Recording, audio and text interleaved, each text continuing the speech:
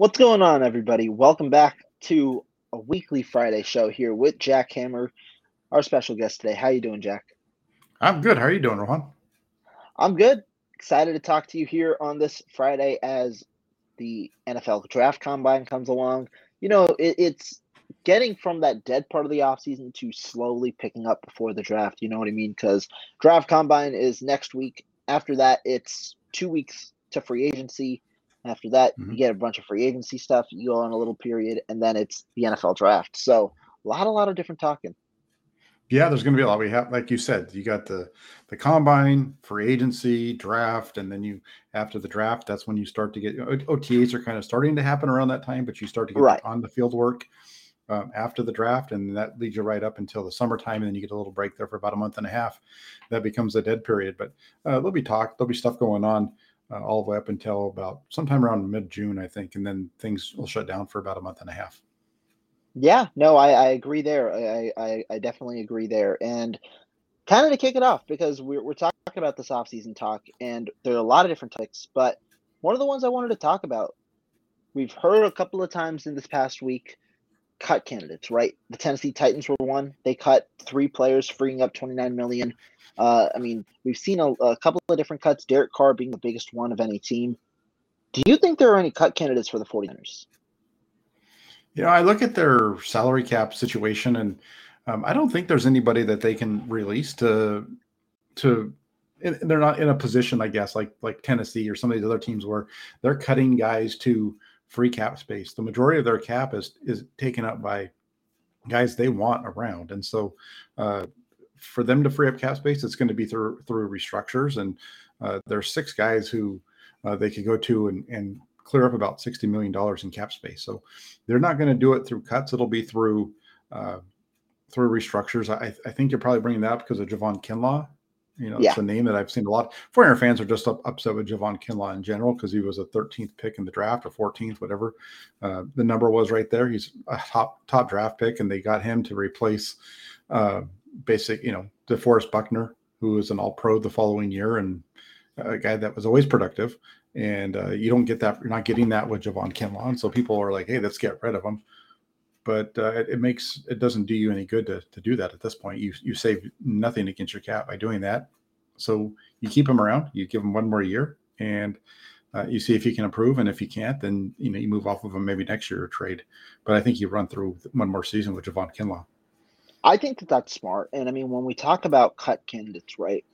You're looking for the players that can free up the most money. And of the players the 49ers have on their roster, I don't know if it makes sense that they really utilize it. If you talk about players that free up the most money, it's players that make maybe $2 million a year, right? I think of the logical candidates, Oren Burks is probably the guy who you might see, and he only saves 1.7 million. You still lose $1 million in dead cap, and it doesn't make sense to probably cut him, given his contributions on special teams, and that you sign him for 2 full seasons, right?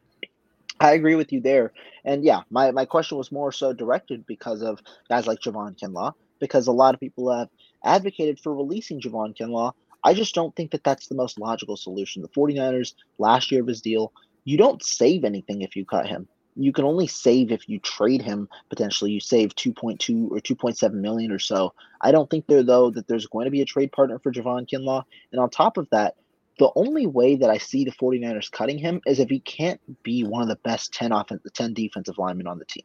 If you can't crack the top 10, I don't mind it, because then it's just like I don't think that there's a value in keeping him if there's a guy you're going to pay $1 million to that you might keep on the roster. But him not being one of the top 10 defensive linemen on the team, top 10, I don't think that that's going to be the situation. I don't know if he starts next year. I don't know if I'd bet that he would. I think that there are a couple of intriguing candidates to do so, but regardless, I don't think that he gets cut. It doesn't save the 49ers money, and the only time that I could envision him getting cut is in August if he doesn't make the team on training camp. Yeah, I think you put it right there. If he's one of the top 10, he's going to make the roster. They're not going to have 10 guys better than Javon Kinlaw on this roster. It's just not going to happen. He's going to be there. Whether he starts or not, that's a different story. But he's going to be on the roster, and he can help them out, whether he's a spot player or starter. We'll see what he becomes and what he can do. We talk a lot about guys with potential. Yeah, there was a reason why the 49ers took him where they took him, because they thought he had the potential to be the player. So Right. if we're going to give players the benefit of the doubt based on potential, let's do it with Javon Kinlaw too.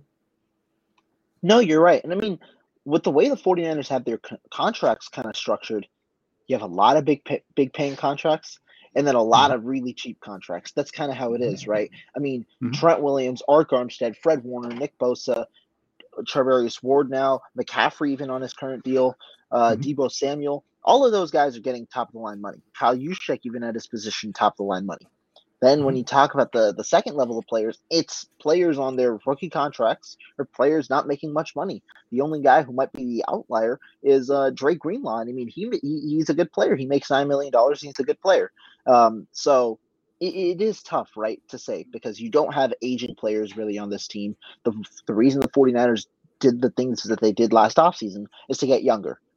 Get more team control under players and to get younger. You don't have these veterans that are getting paid too much money and need to be cut. No, the 49ers have a roster where they have two clear kind of groups. A clear group where the top of the line money, and a clear group where it's whatever you want to call it, just players making cheaper money.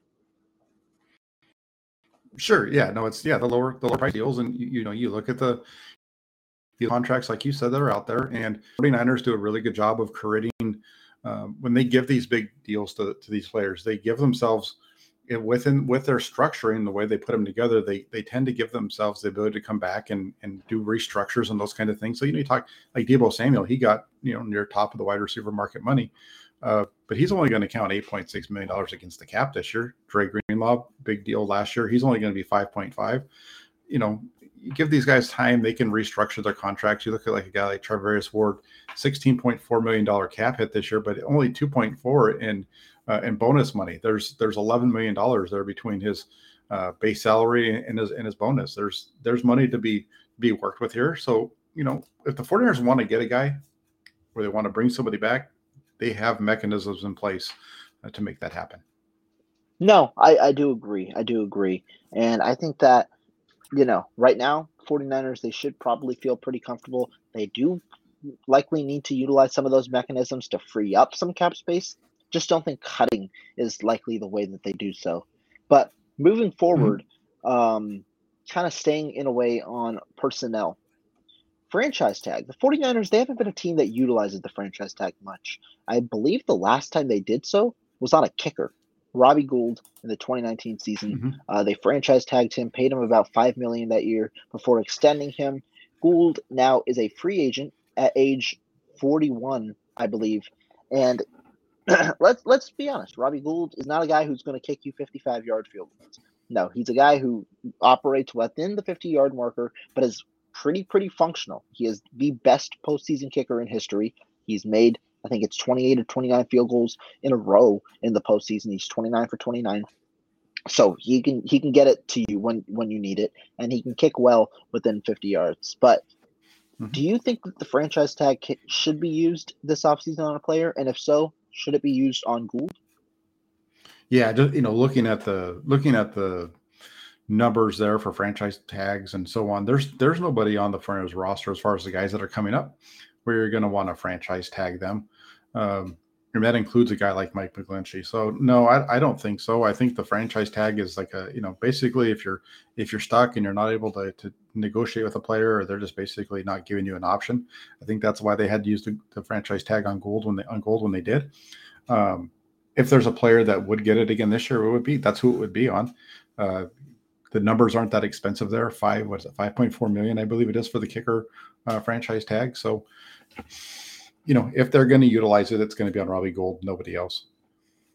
I think it's interesting, right? You talk about a point that I like the point that you brought up with Mike McGlinchey, how they're not going to.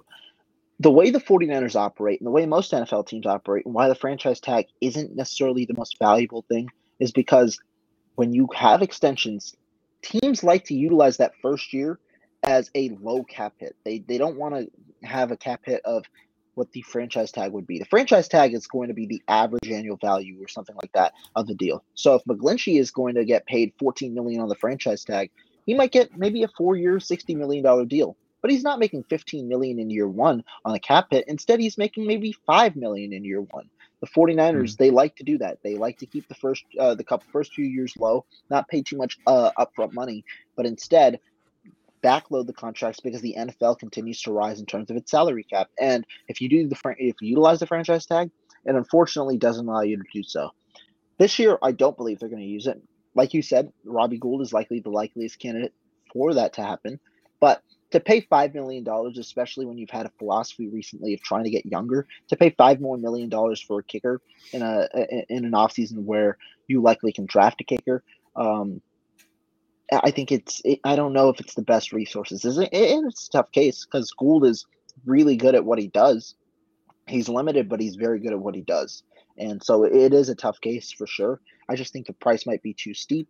And also, you don't know if Gould wants to stay here in San Francisco or if he wants to go back near where his family's been in Chicago.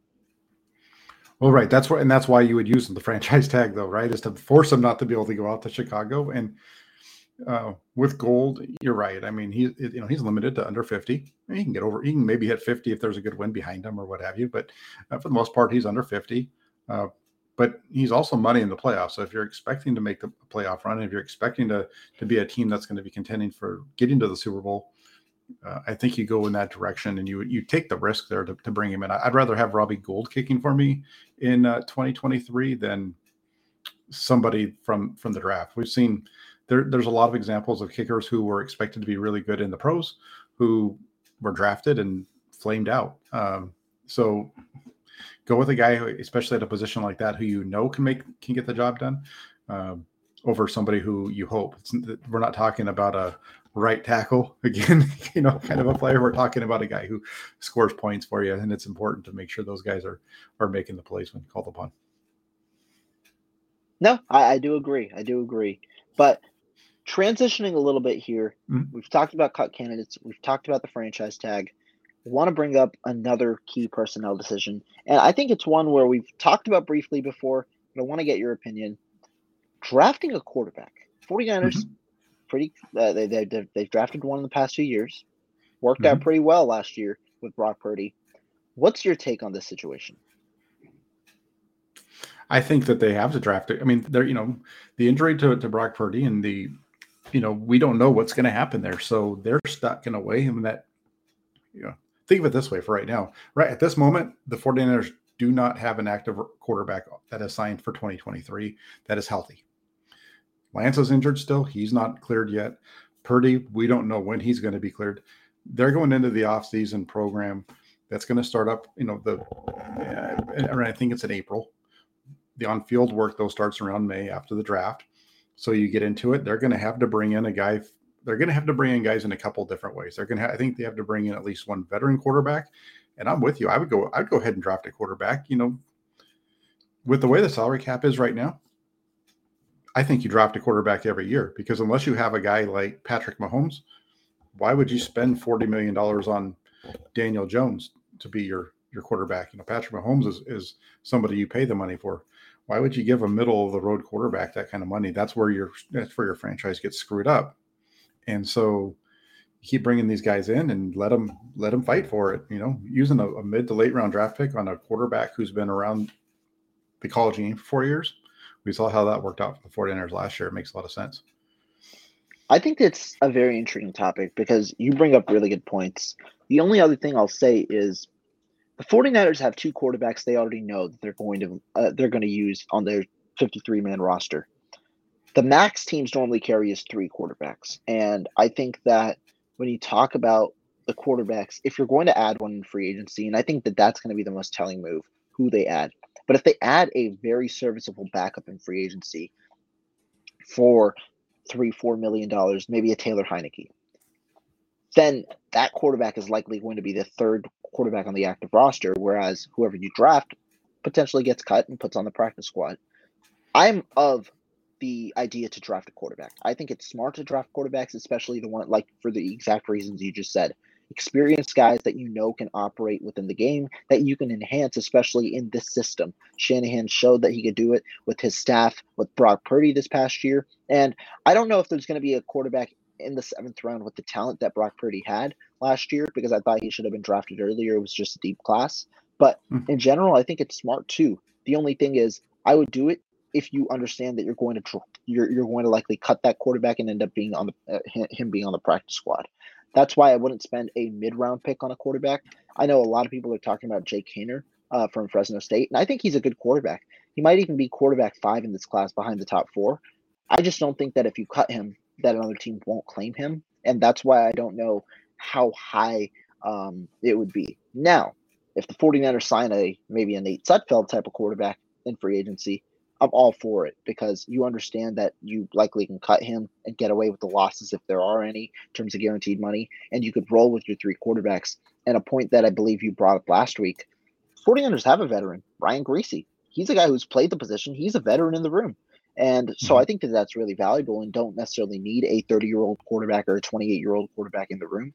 And that's where you can go ahead and draft a guy. I think that you could definitely do it. It's just, what is their outlook? Do they want the guy who has NFL experience, and do they value that NFL experience, in which they might sign a guy like Taylor Heineke and spend a little more money? Or are they willing to go cheap, trust that they have their 2 guys, and then end up drafting a rookie quarterback who could potentially make the roster as number 3? Yeah, well, you look at, we can talk about this in a bunch of different ways. We can talk about the quarterbacks. It's like a guy like Jake Haener in the 5th round. If he's available for the 49ers in the 5th round, go get him. If he's not available, go after Max Duggan, who is from TCU, who was a 4-year player there, a lot of throws in college, kind of has a similar background to Purdy in terms of the length of time that he's been playing. Maybe not as many throws, but it's still a pretty good amount of them. There's a number of guys there that we can take a look at there. I do think they need to bring a veteran in. Now, the veteran that they do sign isn't going to be, I think that's where people need to kind of reel it back, because I see a lot of these coming out. I know I put one out earlier today, and it had the only guy who was really somebody that would cost some money, I think, was Baker Mayfield. Now, I also made sure that I clarified at the end of that with Mayfield, there's a lot of things that play into that, because there's also, you got to take into account the relationship with Nick Bosa and stuff like that. So you might not go in that direction, but the other quarterbacks on that list were all $3 million or less. So if you're looking at a veteran, you're looking at a guy who could step in and be a starter, but you're not going to go after one of those guys that's a starter, if that makes sense. Yeah, no, I agree. I do agree. And I think that that's a good point. Talking about the veterans, see a comment here: when Matt Ryan gets cut, get him. Would he be one of the ones that you consider? I didn't see your list. I don't know exactly who you had in mind. Would he be, though, one of the guys you'd consider? The reason that you'd be interested, I didn't have Matt Ryan there. I think the reason that you might want to bring him in is because of the experience that he has with Kyle Shanahan, and he can step in and knows the offense already. There's no learning curve for him. But I didn't include him. The guys that I had, I had Mayfield, and then I also had Jacoby Brissett was on that list. The other guys that I picked other than that were guys who, for the most part, do a pretty good job of holding on to the ball. So Jacoby Brissett, he's, about 1.5, I think it was 1.5% interception rate. And so that's kind of what we saw it play out with the 49ers this year, right? When Jimmy Garoppolo and Brock Purdy were playing and they weren't turning the ball over, this team was at their best. So you bring in a guy like Jacoby Brissett, he's been around the league for a while. He's had some success, some struggles, but he's never really been in a position like what he'd be in here. I think he'd be okay. Andy Dalton is somebody the 49ers have already shown in the past to be interested in. They were looking at getting him in 2021, but he chose to go to Chicago because Jimmy Garoppolo was still on the roster. And, with Lance coming in, I don't think he was told he was going to be the starter. I think he was given the impression by Chicago that he was going to be number 1. He was going to be the starter. It only lasted 2 weeks, but I think, that's what they told him. But the other two are guys who are not as well known. Jarrett Stidham, 49er fans know, because the Raiders almost beat the Raiders. I liked his athleticism. I like his ability to throw the ball. He made some really nice throws against the 49ers. Even the following week against the Chiefs, there was a couple. I was at that game, the game against the Chiefs. There were some really nice throws there too. Some struggles as well, but that's kind of to be expected. And then the other one, I don't know if I can. John, it's the guy that was the quarterback for the John Rams. He took Wolford. over. Wolford, John yeah. Wolford. Thank you. I keep wanting to use an S to start his last name. That's why I couldn't remember it. So yeah, John Wolford. That's a name that makes sense to me. Again, Wolford doesn't come in. Wolford is like if they bring in Wolford, think of him as like a Nate Sudfeld kind of a signing, a guy who's been around the league, who can kind of execute the offense a little bit, but you don't really expect him to. He's not going to compete with anybody in terms of pushing them at all. He's just a guy who you can sign on a low end deal, who should be able to operate the offense better than what we saw in the NFC Championship game if called upon. I think that those are some really cool options that you bring up.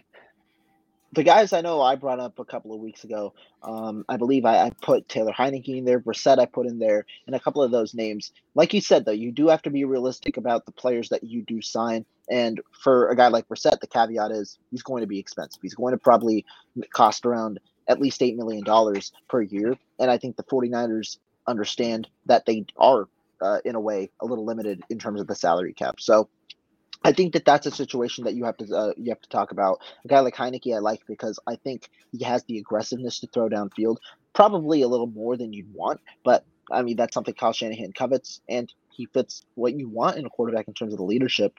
And so I think that he could be a valuable asset. But I do think that they need to sign a veteran quarterback. To what degree and who that is, that'd be interesting. I'd shy away from Matt Ryan. I think that while the familiarity in the scheme is important and certainly helpful, I just don't know that I'd go with a guy who I don't believe has that much talent right now. I don't. Matt Ryan doesn't necessarily fit in terms of the mobility. Both Brock Purdy and Trey Lance have better mobility than him and have the ability to move around the pocket. And the arm strength right now for Matt Ryan, I'm not sure it's necessarily there. I mean, we've seen him unfortunately fall off a little bit during his time in Indianapolis this past year. I don't know how talented right now he is. Yeah, I think you just really hit on it. That's why I'm just not excited about. There's nothing about Matt Ryan that gets me excited when it comes to having him play quarterback for the 49ers. He all the reasons why. So if that's the only name that's out there, if he's the last man standing, he's the only option, then I guess so. But other than that, there's got to be something else that you can bring in that's going to help you out more. Right, exactly. We have an interesting question here. I don't know if you've watched enough, but I do want to ask you about him and the 49ers. Ricky here asks, where do you think Hendon Hooker will go in the draft? For those of you who don't know, Hendon Hooker, Tennessee quarterback, tore his ACL in November, was looking like one of the better quarterbacks in the class, potentially behind the top four right there. Right now, ACL. What do you think about drafting him and his talent, especially because he might fall a little more than you'd expect in this draft? I'm not good about this because I'm not paying attention to guys that the 49ers aren't going to be involved with. I just don't have the bandwidth to do it. So I haven't really dug into, I can't give a good idea on this. I know that there's a lot of people that are really high on Hooker, and he's not going to be with the 49ers. So unfortunately, I'm sorry, I can't give you a whole lot to it. I have to lean on Rohan there to pick me up. Yeah, and I mean, when you talk about Hendon Hooker, he's a talented quarterback. There are a couple of issues though. He like the talent itself should likely land him in the mid rounds, but you talk about first of all his age. He's 25 years old already, which does scare NFL teams if we're being honest. And then the number two is the injury. For me, I want a quarterback that can play this offseason. The 49ers, they have enough injured quarterbacks. Brock Purdy is not going to play for potentially the entire offseason, maybe not even in the preseason. We don't know, depending on how his timeline will go. Trey Lance will play, but he will be cleared by the time OTAs come. But you have one quarterback healthy on your roster right now. You need at least two more bodies in the offseason that can play. And so, to me, Hendon Hooker is a guy who will likely not be ready until at least week one of the regular season. While the talent is there, I don't know how valuable it is for the 49ers in the short term to draft a quarterback and then have to sign two more guys, understanding that Hooker will not play. He won't be ready come week one. So you have to get two more bodies in there. And then after that, if you want to keep Hooker on the 53-man roster, you're going to cut the two guys that you brought in and bring in a guy who hasn't had any experience, any practice reps at all in your system to be your third stringer. So to me, I think that the logic behind it's a little hazy. I like the player. I just don't know if the fit is there because the 49ers, if they're going to want to draft a guy, I think they'd prefer he gets reps the entire offseason. And because they want bodies, you're essentially using a 90-man roster spot on a quarterback that you know is not going to play. Yeah, no, you're right. And I think when you look at it and you talk about it that way, not just with Hendon Hooker, but just the quarterback position in general, with where the 49ers are right now, it might be a little tough for them to get these guys in. You know, even the names that I mentioned, those, especially the veteran of those guys, it might be tough because you're looking at, you know, somebody, think about this as a quarterback who's coming in. You know that they're highly invested in Trey Lance in terms of draft capital, those types of things. All signs point to them really, you know, still being bought in on what Lance can do. They really also like Brock Purdy. Purdy's going to be on this roster at some point, maybe not week 1, but who knows at this point? We don't know, but he's going to be there at some point. So do you want to invest yourself in coming in here to be the number 3 guy, you know, for an opportunity to be number 3? You might have a chance to be the backup, start a couple of games, but as far as, you know, long-term for the season, be number 3. That's, I think, where when you look at the potential guys for them to sign, it gets really tricky and they're in a tight spot. I said that a couple of days ago. People, you know, pushed back on that thinking that it was silly, but it really is the case. It's, you know, and I'm talking about folks over here on the YouTube responses that I had after I mentioned it, because it is tough in terms of if you're a player, why would you give yourself up for a team that you don't play have really? Just exactly, especially if you're somebody that can play, again, like a Jacoby Brissett or any of those names that we talked about. Yeah, I mean, you're totally right in this, and that's also part of the reason that influenced my opinion to Taylor Heinicke, because he's the only quarterback that on record has said, I'm okay with being a backup quarterback. I understand my role. I'm okay with being a backup quarterback because I understand it's an easier job. It's one of the easier jobs in the NFL because you're essentially getting paid $2-3 million at least to not play. And that's how it is. And so it is tough because everybody in the NFL wants a chance to play. They want to compete. They want to earn money and compete so that they can earn more money later on. But when it comes to the 49ers, you're going to have to be relegated to the fact that, guess what? You're not going to play, likely. They've got 2 young guys that they really like, and regardless of how the offseason goes, they're going to resort to those 2 young guys. I mean, that's just how it is. They believe they have 2 starting quarterbacks, and so when you factor everything in together with the money that they're likely willing to shell out, understanding they have 2 guys they're comfortable with, and other players might not want to come here because of that issue, then it narrows down the pool to some of the different options that you have. Like maybe it is a guy like Nate Sudfeld or Nick Mullins or whoever it is, right? Maybe it's one of those guys. But yeah, that's definitely something and a very, very underrated part of this entire equation. Yeah, for sure. But moving forward, we talked about the quarterbacks. I want to talk about this next draft topic because it's the headline. It's the most important one. Right tackle. We talked about Mike McGlinchey last week. We talked about free agency. Agree that it likely ends up being a departure for Mike McGlinchey. Do you think that the 49ers should trade up for a right tackle in this draft in 2023? I think that if there's a player that the 49ers like that's in late round 1, round 2, wherever it is, where they can trade up with use some of their draft capital because they have a number of picks to trade up for, whether it is a right tackle or any position, safety. Maybe they want to get a free safety. Maybe they want a DB. Those are some other spots that they have needs. Maybe they're going to go after a defensive tackle. Do it. You have plenty of draft capital. Instead of bringing in 10 guys who may or may not make your team, go out there and get 7 that you feel are really going to be able to stick with your roster and you know, be built upon, because they have a very strong core of players, and they have a number of these guys that they drafted last year. They always kind of seem to be drafting for future years. But if you can, you know, make a trade up to round 3 or round 2, use those 3rd round picks and get up into somewhere around 2 for one of those top level right tackles, by all means, go ahead and do it. I agree with you here. And I mean, when you talk about the right tackle position, it's an important position for sure, right? And I mean, for the 49ers, it's going to be important because at the moment, it looks like Colton McKivitz is going to be your guy, right? It looks like the 49ers are going to roll into the offseason, understand Colton McKivitz is a starter. And so to me, I think that when you talk about that, when you highlight that fact, right?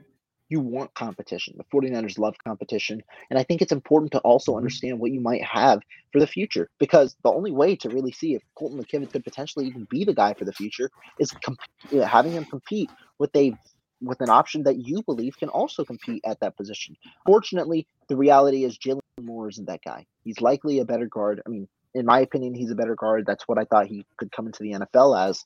He hasn't looked in tackle. And to me, I think that they need another option. Mike McGlinchey isn't going to return. I think you have to go and get your guys. Matthew Bergeron, maybe a couple of guys that are certainly there, certainly capable, but understanding the need for tackle could go earlier in the draft, in the second round, maybe even the early third round. And I think with the draft capital the 49ers have and their current situation with their roster,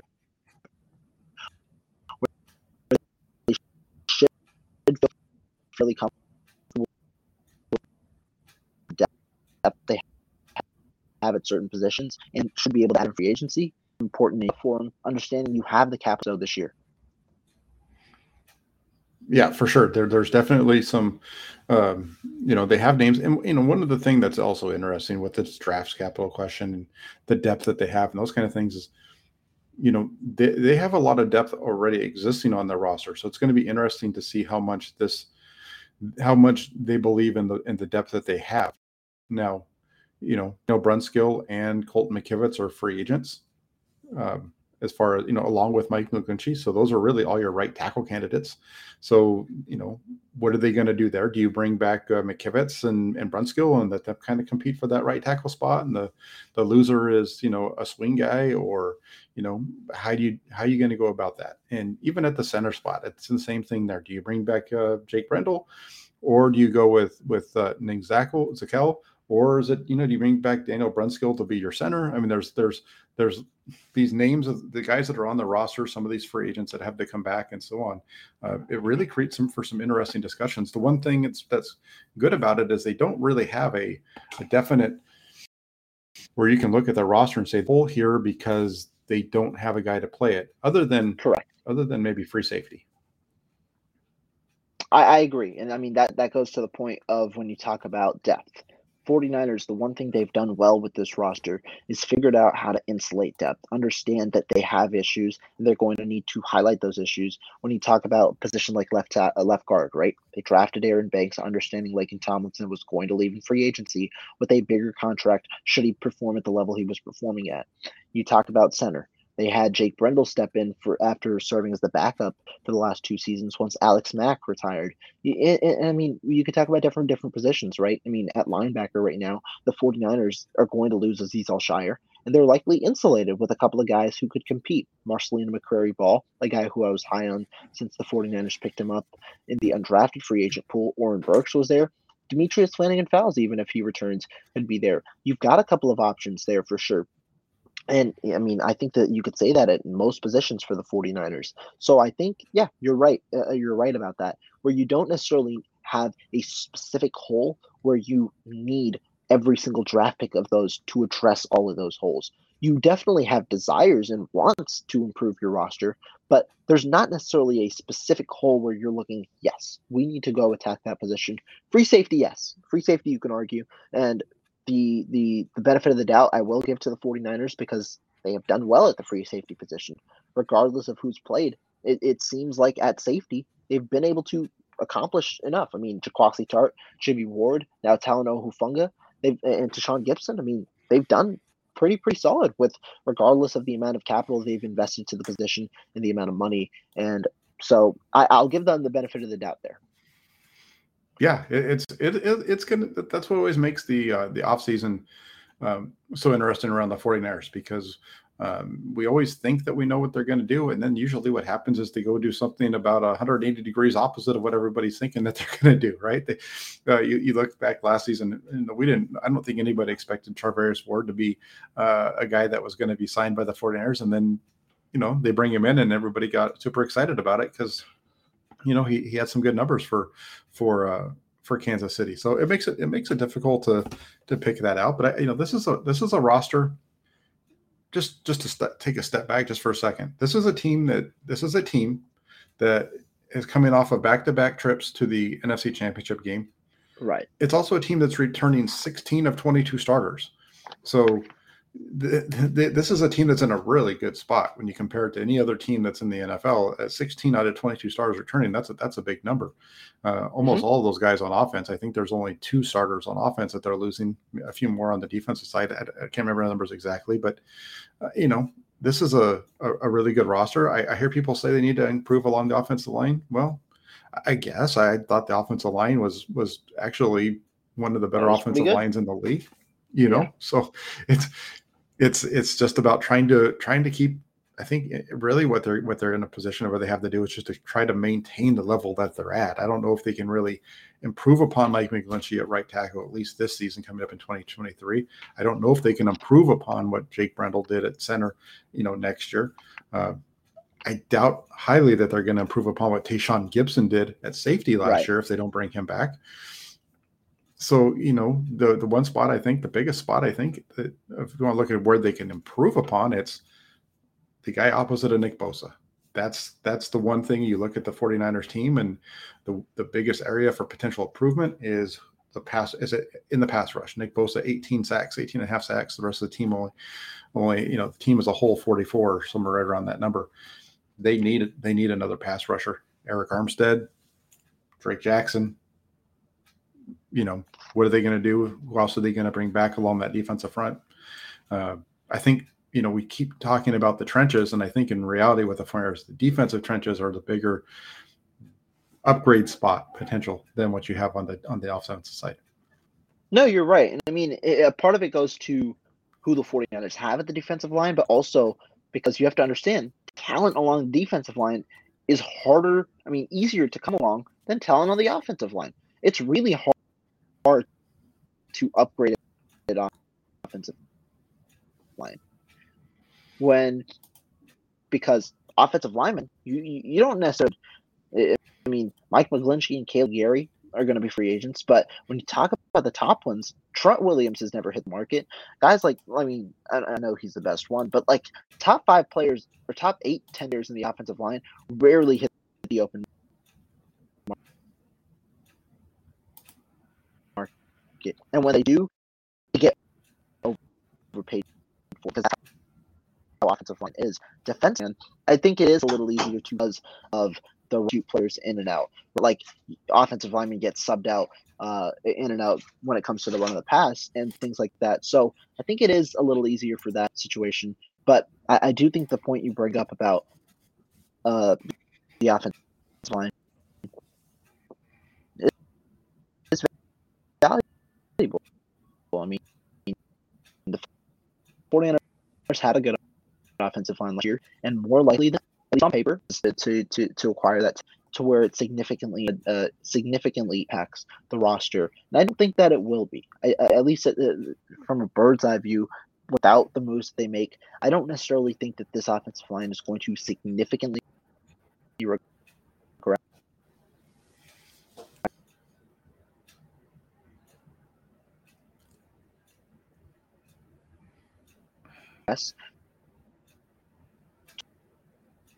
Hampers the 4.3.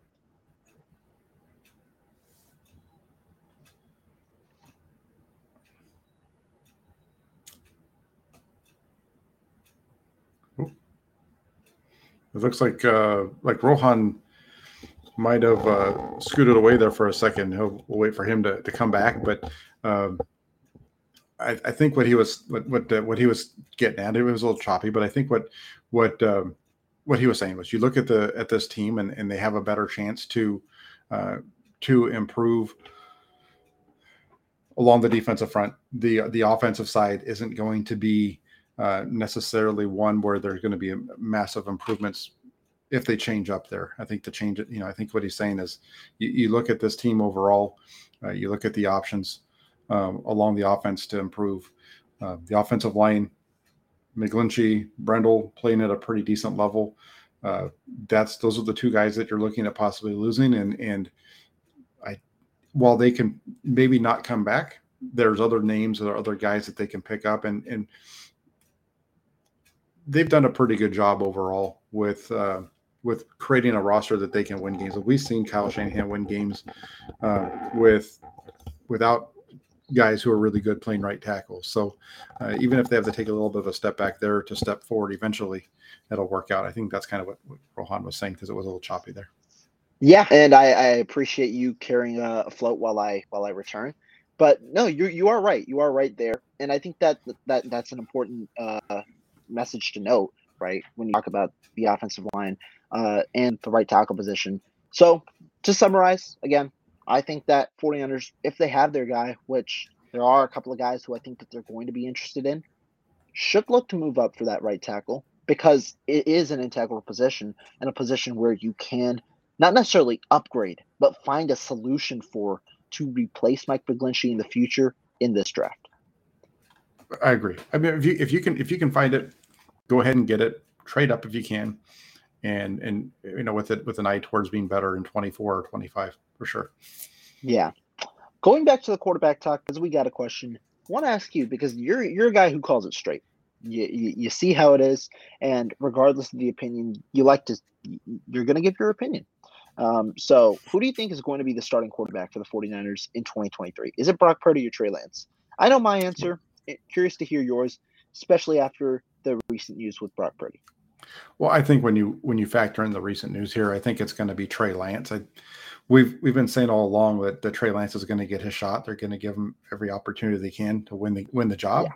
And right now with Brock Purdy's surgery being delayed a little bit, I think that pushes it more towards Trey Lance being your starter. Now, is he going to be the starter of the whole year?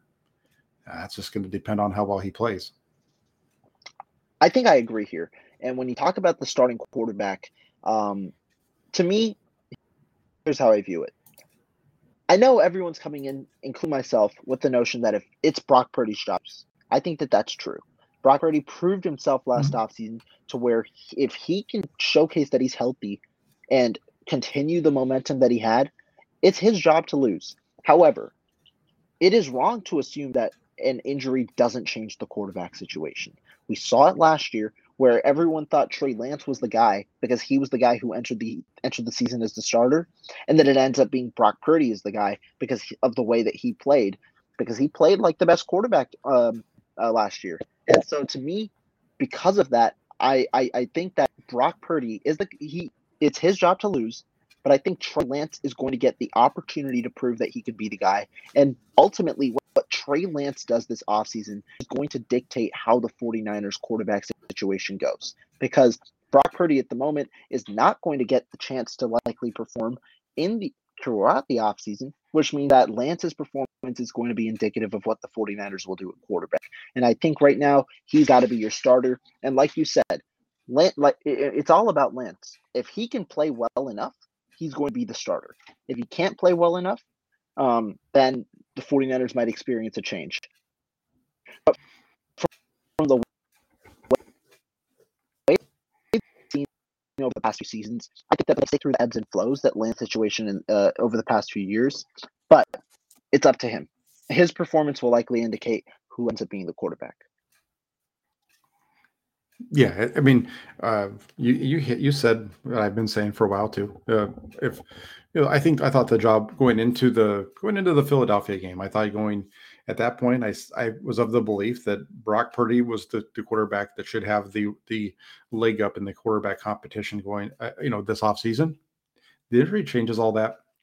We'll see how it turns out. You look at Trey Lance and you watch them on film. Let's just put their film on, and it's pretty clear when you watch the film that there's a rhythm with one that there isn't with the other. Now, does that mean that Trey Lance can't be the guy moving forward? Absolutely not. It just means that so far we haven't seen it yet. There's been some ups and downs in camp and all throughout too. So, it's again, he's a young guy who hasn't played a lot of football. Brock Purdy had played a lot of football before last season, so he kind of had a little bit of a leg up there. Trey Lance just really, quite frankly, doesn't have many snaps, and I don't think really anybody knows. I don't think anybody has any clue what Trey Lance is. The people that are really, really high on him, who are saying he's going to be really, he has like the really high. I mean, okay, but I mean, other than a guy who can throw the ball long, what else is there to say that to back you up on that? Right. I've heard mentioned a couple of times how terrific he is on passes beyond 30 yards. Well, okay, and then you go back and you actually look at how many times he's thrown the ball beyond 30 yards. Well, he's thrown 102 passes in the NFL, and he's thrown 3 that have traveled beyond 30 yards in the air. So that's less than 3% of his total attempts. So, you look at the metrics. That's the reason why PFF has their metric at 20 plus, for their deep passes, because that's the zone where most deep passes go is between 20 to over 20 yards. There's the average, guys, as far as deep shots, it's usually right around 28 to 25 yards is the average. If you look at their average depth of target on deep throws. So, Lance has to improve on that mid to short game. He needs to show that he can get the ball out of his hand quicker and accurately. And we're going to find out all about this with him. I know that Jalen Hurts keeps getting brought up. Jalen Hurts is an interesting case for me because the people who are pushing on Jalen Hurts and how Philadelphia stuck by Jalen Hurts are also the same people who will tell you that the 49ers have screwed this up by using Trey Lance as a runner. Well, Right. part of what makes Jalen Hurts so good is his running ability and the threat that he has with the run. And on top of that, he gets the ball out of his hand, and he's really good in the short passing game. He's really good on those throws be under 10 yards. Trey Lance isn't. He's a guy who, Jalen Hurts has completed this last season was around 95% on those underneath throws. That's not anywhere close to what Trey Lance is so far. So we'll see. It's a good point of discussion, but when you actually start to look at the players, they are very different in what they've been able to accomplish. I agree, and this is why I bring up. I brought up something earlier today on Ryan Hensley's show. I know we have probably a little bit of different opinion on it. I think that there's a distinct definition between potential and floor, and I think you've got to talk about quarterbacks and really all players with 2 different distinctions. When you talk about potential, you're talking more so about what you believe the player can be, but you also have to analyze the floor. You can't mix them together because player is right now. And I think a lot of people get carried when evaluating players, when in reality, their potential is certainly high, but they're not necessarily playing at that level now. It's important to understand the distinction between the 2 categories because there is certainly a distinction. And that's why, while people certainly do see the product, too small of a sample size to really that Lance will get his opportunity after 2 full seasons with really 15 quarters of football played. And so excited to see what happens in the offseason for sure, but still a good amount of questions with both quarterbacks. I personally, I do believe that, though, the solution will be there. I mean, from what I've seen on tape, that's kind of where I'm basing it off of, as happens from here on out. I agree with you there.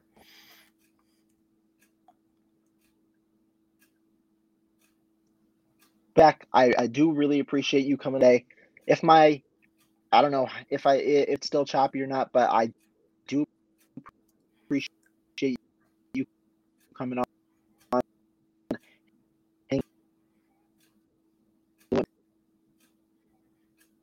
here. Unfortunately, this is this day. I much for tuning in, Jack.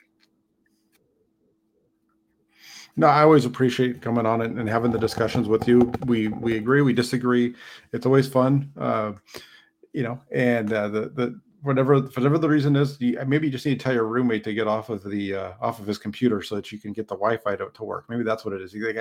He's downloading something he probably shouldn't be. That's probably what the problem is. So, no, I'm teasing you, but it's always fun to chat with you, and I appreciate you for asking me to come on with you today. Hey, the whole building. It's the whole. Yes, sir. All of yes, we're gonna be back with content soon. I'm going to a hockey game today for the first time this year, covering a hockey game. So that's how my weekend's gonna end.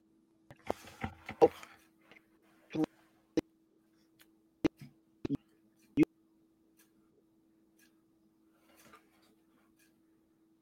guys have a great weekend. Jack and I will be back very soon.